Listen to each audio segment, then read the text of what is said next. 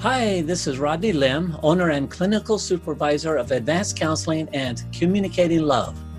The purpose of my podcast channel is to help you progress, overcome challenges, and succeed in those things you'd like to accomplish or learn. Over the last 27 years in practice as a licensed clinical counselor and marriage and family therapist, I have worked with a variety of clients with many struggles, but I have found there are three main areas that people can use a little help in: mental health, including anxiety and depression, marriage and relationships, and pornography challenges, and other things that cause difficulties in relationships. Each week, I will tackle one of these areas, so whatever you are struggling with, you can listen to that specific podcast area. I hope to give you real tools and suggestions that work. I hope to educate you on how to support loved ones and how to work on relationships. And most of all, I hope this is informative and helpful to you. Be sure to check out my website, communicatinglove.com, where you will find lots of great resources. You can also join me for a live webinar every Thursday if you'd like to ask questions. Go to my website, communicatinglove.com, for all the information. Now, on to the good stuff. I am excited today about a topic that I want you to be thinking about. So what I want you to think about is why you got married. There's a book I have that has a fun title. It's by Carl Fred Broderick.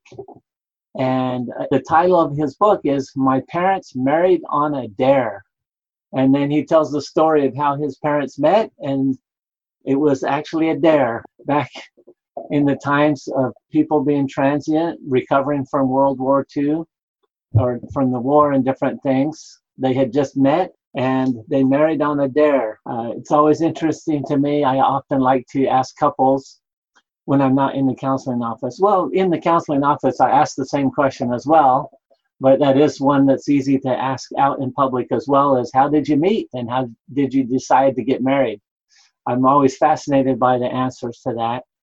Why did you marry? And so was it on a dare, or did you get married because you met someone and you decided that they'd be a good partner for life, they'd be a good friend and lover, and they would be a good person to be with for the rest of life and forever?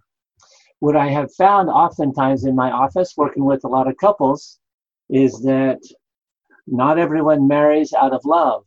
And in fact, I would rather believe that a lot of us, we think that we marry out of love, and there's a lot of things that influence our choice, who we decide to marry. Here in America, generally we have that choice ourselves. But what I found is a lot of individuals I've worked with that have trauma, they married to get out of the house because it was more trauma staying home. And so when someone came along that offered them a better environment, so they believed, than what they were living in at the time, they jumped at the opportunity to get out of their house that was full of chaos and trauma. And so there's actually a lot of people that get married to get out of trauma. Unfortunately, oftentimes that leads from one traumatic environment to another traumatic environment. There's often improvements for a while, and each time they've done that, some people have made that choice 3 or 4 times because they've learned more, and each time they get in the new situation and they apply that and they do better and better. But it takes 3 or 4 rounds because they started with such a rough start. But it's interesting, as I work with a lot of couples, that marriage, we think that we're married and all grown up, but we realize that we're not. And at least that's been my observation. When we get going and the older we get, the more we realize we didn't really know a whole lot when we first got married, first got in a relationship. I had a client yesterday call me. It's been a couple of years since I visited with him. He's out of his last relationship into another new relationship, and wanting to make this next one better than the last one. And so the advice I gave to him that we've discussed and we'll be working on going forward is working on the communication and talking about things as he gets into his next relationship. I had a thought. I've heard this often. We often choose what we see patterned in our own family of origins. I've seen that quite a bit with the clients I've worked with, is they often choose a partner that reminds them of either their mom or dad. And so that's also an interesting thing to think about. And then a quote that I've heard too that I absolutely love, it says, "We choose the love that we feel like we deserve." And so that also plays a factor into all of it as well that I've seen. That's great. Thanks for that comment. Harville Hendrix is a guy that I did training with years ago. And he talks about the imago relationship. That's along that same principle, is that we actually marry someone. It's kind of like the yin and the yang perspective, is that we marry someone that matches. There's the saying that birds of a feather flock together and opposites attract. And how are those the same when they're completely opposite? Well, what I say is they're not the same, is that because they're really, to me, they're on different topics. Birds of a feather flock together, to me, relates to individuals' level of maturity. And so when we meet someone at a subconscious level, we meet someone that is the same emotional maturity, give or take just a little bit. And so that's birds of a feather to me, is same emotional development. Now, opposites attract in the sense of that different talents and different abilities. And so that's why we often are attracted to someone that has different skills and abilities, because that helps us feel more complete to be with them. And so two halves make a whole. And yet the goal in marriage is to become whole and complete ourselves so we can be our whole self to give to our partner in marriage. But that's an ongoing process. And we'll talk more about that in a minute. So any other comments or thoughts? Yes, I have one. Sure, great. All right. I wonder if people even think past the marriage, like the marriage is the end point, and it's just what you do, instead of thinking what marriage is. It's just you grow up, you get married, you find someone, you get married, and then now what? Or you start having kids, and then they're like, oh, we should probably be married, or whatever their story, whatever your story is. Sometimes you just end up married. Well, it was the next thing to do. I hear that a lot. Yeah, that's great. Yeah, and it's becoming more, I guess, more aware in the community. I've observed that there's been a lot of awareness of backlash because getting married has been such a big event and so costly. It's like it's been getting bigger and bigger and bigger, and the weddings have become more and more and more expensive. From $5,000 to $10,000 to $20,000. And I've heard of some people spending $100,000 on their wedding and reception, and they take 5 to 10 years to pay off that debt from just getting married. That's a rough way to get started, because then you're in debt. If individuals in a marriage worked as hard as they did on planning the marriage, I don't think we'd have divorce. It takes a lot of work to plan such an event. So if we take the thoughts and what it takes to plan a marriage, if we did that planning a little bit each week, each month, on how we can improve our marriage, it can get better and better and better. So those are a few thoughts there. So why did you get married? To escape or to get into something better? And so why we do things helps determine our level of commitment. And so our level of commitment, to me, is one of the biggest factors in success or failure of a relationship, is how much commitment there is. And that kind of brings up the premarital counseling or knowing each other before, like finding out what your histories are and finding out kind of what your motivation has been all along. I find that some couples don't even know each other's past in a way that will help them create the future they want. Right. Yeah, very much so. An ounce of prevention is worth a ton of cure. That's what the value of premarital counseling, I believe, is. looking back over the last 27 years of my career, I would say that probably 3 out of 4 that I've done premarital counseling has not gotten married, actually, because it's a good preventative step. And when they've gotten in to really get to know their fiance, they found that maybe they've been going too fast into this, and they decide maybe that it's not as good as they had imagined. At some level, we all have some distortion and fantasy beliefs what marriage is going to be like. And so it's a good idea, those who do have premarital counseling, and it helps improve and make things better. If someone's committed and ready for that, it's the best thing there is. Those cases where they end up not getting married, the reality is they came for counseling because they were having some conflict in a relationship already. And so they wanted to make sure that the marriage was going to work. And when they began to understand what caused the conflict, they decided that maybe it wasn't the best of relationship. And so, why do you get married? I guess, why do you come into counseling? It's a similar kind of question.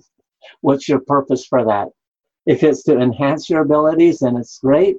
If it's to learn and be educated, then that's what changes things at times. So here's a great question, is how do I help my spouse and I be on the same maturity level as we grow through the years? That's a great segue to some other things I wanted to share. The individual that called me yesterday, the main advice that I focused on, and another couple I started with last week, the first assignment that I gave them because of what they were needing, it was a young couple, is that they needed to go get some parenting books. They don't have children, and they were wondering what's it going to be like when they have children. And so part of preventative is to start studying parenting together. And to me, that's one of the greatest activities that any couple can do, is to read parenting books together for a couple of reasons. One, it prepares the couple for being parents, and we all come from different backgrounds. And so by studying the parenting book together, that helps get both individuals in the same mindset and working together when children do come along. That's one good reason. More importantly, I believe that studying parenting is the way that we grow together with our spouse and we get more mature. As much as we think we're all grown up, there's always more to learn and do, and lots to learn. Unfortunately, myself included, the majority of marriages, a lot of women I know share that they feel like oftentimes that their husband is a kid and acts like a kid half the time, or more or less. Or when the kids come along, the dad is often just like one of the kids. It's been the joke of a lot of women say, I have 3 boys. I have 2 children, boys, and a husband. So, it's fun to do that, but there is some truth to that in reality, is that as we grow together in the marriage, we mature and grow together. And so one of my favorite parenting books was by Dr. Becky Bailey, and I wanted to share just a couple ideas that I think would be useful in a marriage. So when it comes to parenting, the rule of thumb that she shares is that, how many times do you have to teach your child? And what she says is a child actually needs to be tested. They need to test certain behaviors 2,000 times in context. And so that 2,000 times in context is what really helps them learn to be successful as they mature and grow. I've worked in a prison in the past, and what I believe there, a lot of those men I worked with, they never had that 2,000 times, because a lot of times they had an absent parent or grew up on the street. And so they needed to have an experience about 5,000 times for them to learn different behaviors that were more pro-social to help them succeed and grow up. Can I ask a question about that? Yeah. So is that like 2,000 times of acting out the appropriate behavior? Yeah, ideally that we can we had that experience 2,000 times. So if we're angry and as a parent we intervene with that anger and we help redirect them. So for example, one of the things that's good as a parent and good as a spouse is to help be aware of our emotions. With a child, when the child is acting out, for example, we want to help them identify and say a statement like, you seem really angry. And so it's helpful for a child to label the feelings that it seems they are expressing. And so then after we help them label that, then we help show them a more appropriate behavior. For example, if you have a toddler on the floor and they have a piggy bank and they're shaking the bank and they get really angry. And so you say, you seem really angry. And then observing what their behavior is, you share, I can show you how to make the pig squeak or help you make it squeak. And then the question, helping them have control, do you want me to help you? So for one, the question helps distract them from the anger, and it helps them realize that they can start thinking for things. And that's a preschooler age for that kind of communication. As a hypnotherapist, I know that some of the challenges that we have are from our childhood and infancy. And so even though we're grown up and in a relationship, there's still parts of us that still need help labeling different emotions that we feel, because the ego state from our childhood is still working on maturing. And so that's part of how we help our spouse, how we grow together, is to help them be aware, setting loving boundaries and asking them to label their feelings and asking them to practice doing it more successfully. So one of the keys to happiness is forgiveness. And I'm grateful for my wife for her ability and skill to be forgiving. There was a story one day, and I've shared this in another time in a different context, so it's worth repeating. One day I was frustrated in the garage doing some project, and I came in, my wife was brushing her hair. And I came in and I blurted out something, and it caught her off guard, and fortunately it wasn't a personal thing, so I had enough sense to watch her reaction as I blurted out my frustrations. And as I saw her reaction, I stopped and I literally walked backwards. And I said, let me try that again. So if you think about the old Blockbuster videos, they had a sticker on the side that said, be kind, rewind. So I call this my Blockbuster intervention. When I walked backwards, I said, let me try that again. I walked back in, rehearsed, trying to do better. I did do better, but with a twinkle in her eye, my wife said, that was better, but do it again. So I backed up and I did it again, and she gave me some more coaching. So I repeated that and improved third time and the fourth time. And by that time we were giggling and laughing, and it was fun to have a hug then. And really, I was just letting off some frustration that I had on some project I was working on. It wasn't meant to cause stress for her, but it did. So in context of practicing, and when we come across things, it's good to be kind and rewind. And the magic thing is to at least practice 3 times when you come across something that needs changing. If we will do that, then that helps us practice, and I think really to change our childhood's behaviors and emotions in context of practicing, we can do that 2,000 times. So there's an acronym that I want to share. It's called Safety Price. So that's an acronym. So Safety Price. S is state clearly your goals and expectations. So when there's misbehavior or conflict in a relationship, that's a good thing. State clearly your goals and expectations. The A is anticipate potential problems. So as you state that and you anticipate those, then it gives more discussion to help. As you anticipate those, hopefully that you can avoid those problems that might cause it to fail again.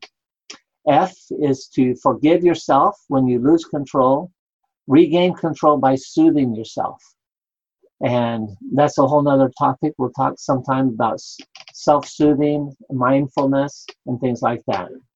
So that's important, is forgiving yourself, and then look to the environment for solutions.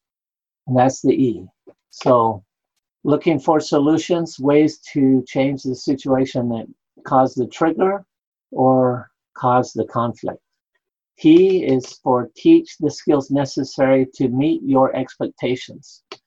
That brings up a lot of things. I'm often surprised as I work with couples when I ask, well, what do you really want? What do you want your spouse to do? The answer is, I don't know. And yet they're frustrated and angry at their partner. And when asked what they want, they're not able to answer the question. And so that's part of improving the relationship, is learning to identify the wants and the needs. Okay, so then Y is remembering that you are in charge. You are in charge of your emotions. You are in charge of how you communicate and when you communicate. So be responsible for that. That's part of being a mature adult. All right, so that's the safety. Price, P, is plan ahead. And R is rehearse. We talked about that. Practice what to say and do. And oftentimes in my office, I'll have couples practice right there. Say this. And so they repeat it. And then I have them do it in their own words, and then do that a few more times. And the couples that have taken that seriously, it's fun to hear back from them a week or two later where they say that things have been much improved because they've been shown how and they've actually done what we practiced. So that rehearsal is important and valuable. Actually, I want to stress that point even more so, is unless we practice, we're going to keep doing it the same way, because when our emotions are high, we are not taking the time to think. It's the practice that helps reinforce our ability to take the corrective action. Because then when we're not thinking. In the military, that's what we did, is we went out and practice. What kind of reaction, when you're getting shot at, there's not time to think. So how do you want your body to respond when you're not thinking? And so we would practice. I am grateful for emergency personnel and doctors in ER rooms that they don't have to stop and think what they're supposed to do because they have practiced. We need to do the same kind of training for ourselves in a relationship. When there's a conflict or a difficult situation in a relationship, we need to practice enough so that when we're not thinking, that we can act out the more successful behavior. So rehearsing is probably one of the most important elements of changing patterns in relationship. So the I is information. So we need to give that information to each other, and the information of what is likely to happen with certain behaviors. And that's part of anticipating potential problems. Jumping back to that, is that when we can inform or associate certain rewards or consequences, that will increase the motivation and rate of change. As we communicate that clearly and come to an understanding that, then that's the C is communicate, and then E is expect success and focus on that success. So safety, price. So as I work with couples, one of the things that makes it a lot more fun to create change in a relationship is that reward and consequence that's attached with the desired change. So when couples are in conflict, sometimes some bad words fly or insulting words, and those really, they damage the relationship a lot. So those need to be eliminated. So figuring out what is pleasurable for the couple is a way to add pleasure to that, or painful. For example, the most recent one couple, they said, okay, we're going to eliminate these. And we made the list of words that they were eliminating out of their communication when they were upset. So with that list of words, the agreement that we made was that when each of those words were used, for each word, $1 would go into the kitty, and that jar where the money went was to be used on the next vacation. So that helps in a couple ways. One is that when the words are said, the focus is not so much on how that's a personal insult. The focus is on changing the behavior and the reward of looking forward to going on the vacation. So that helps change the pattern in the mind, focusing on different rewards and consequences. So that's one couple, is they put $1 in the vacation jar. Another couple focused on the consequence is for each word that was used, it was supposed to be eliminated. There was 5 minutes of cleaning the bathroom. So associating bad words with needing to clean the bathroom, that was motivating for another couple. Another couple, and a common thing is for every word, is they owe 3 minutes of a back rub to make up for that. I made you feel bad, so I'm going to make up for that to help you feel better. And so it's kind of a challenge. If someone really wants a back rub, they might start poking their partner, say, until they say a bad word. Okay, now you owe me a back rub. But when it's done in fun, in that sense, you know, it's a building activity. All right, so safety price. That's a good acronym for that. So in a more simple way to intervene, parenting acronym is ACT, A-C-T. So in a relationship, A is for acknowledge the feelings, the wishes, and the wants. C is communicate the limits and the boundaries. What are the expectations? Communicate those expectations. And then T, target acceptable alternatives. So if you want the shorter one, that's easier to remember. ACT, acknowledge, communicate, and target the alternatives. And that is an important part of improving our relationship. I like that you introduced the topic of parenting to study that together as a couple, because it gets the subject off of each of them, which might be, they might feel attacked or insecure about their experience, and they can talk about this other subject that they're not as emotionally involved in. But I could see other subjects working as well. Yeah, right. Yeah, parenting gets into identifying juvenile behaviors that we all have when we get upset. And the Gottmans, they talk about how, you know, when the emotions hijacked, oftentimes our best behavior. And so I actually have a monitor in my office that goes on the finger to check heart rate, because they say that when our heart rate goes above 100 beats per minute, and I always say 90, is that we lose the ability to be logical. When our heart rate goes up, when we're upset and emotional, we lose the ability to be logical. And so emotionally, that's a time to have a timeout.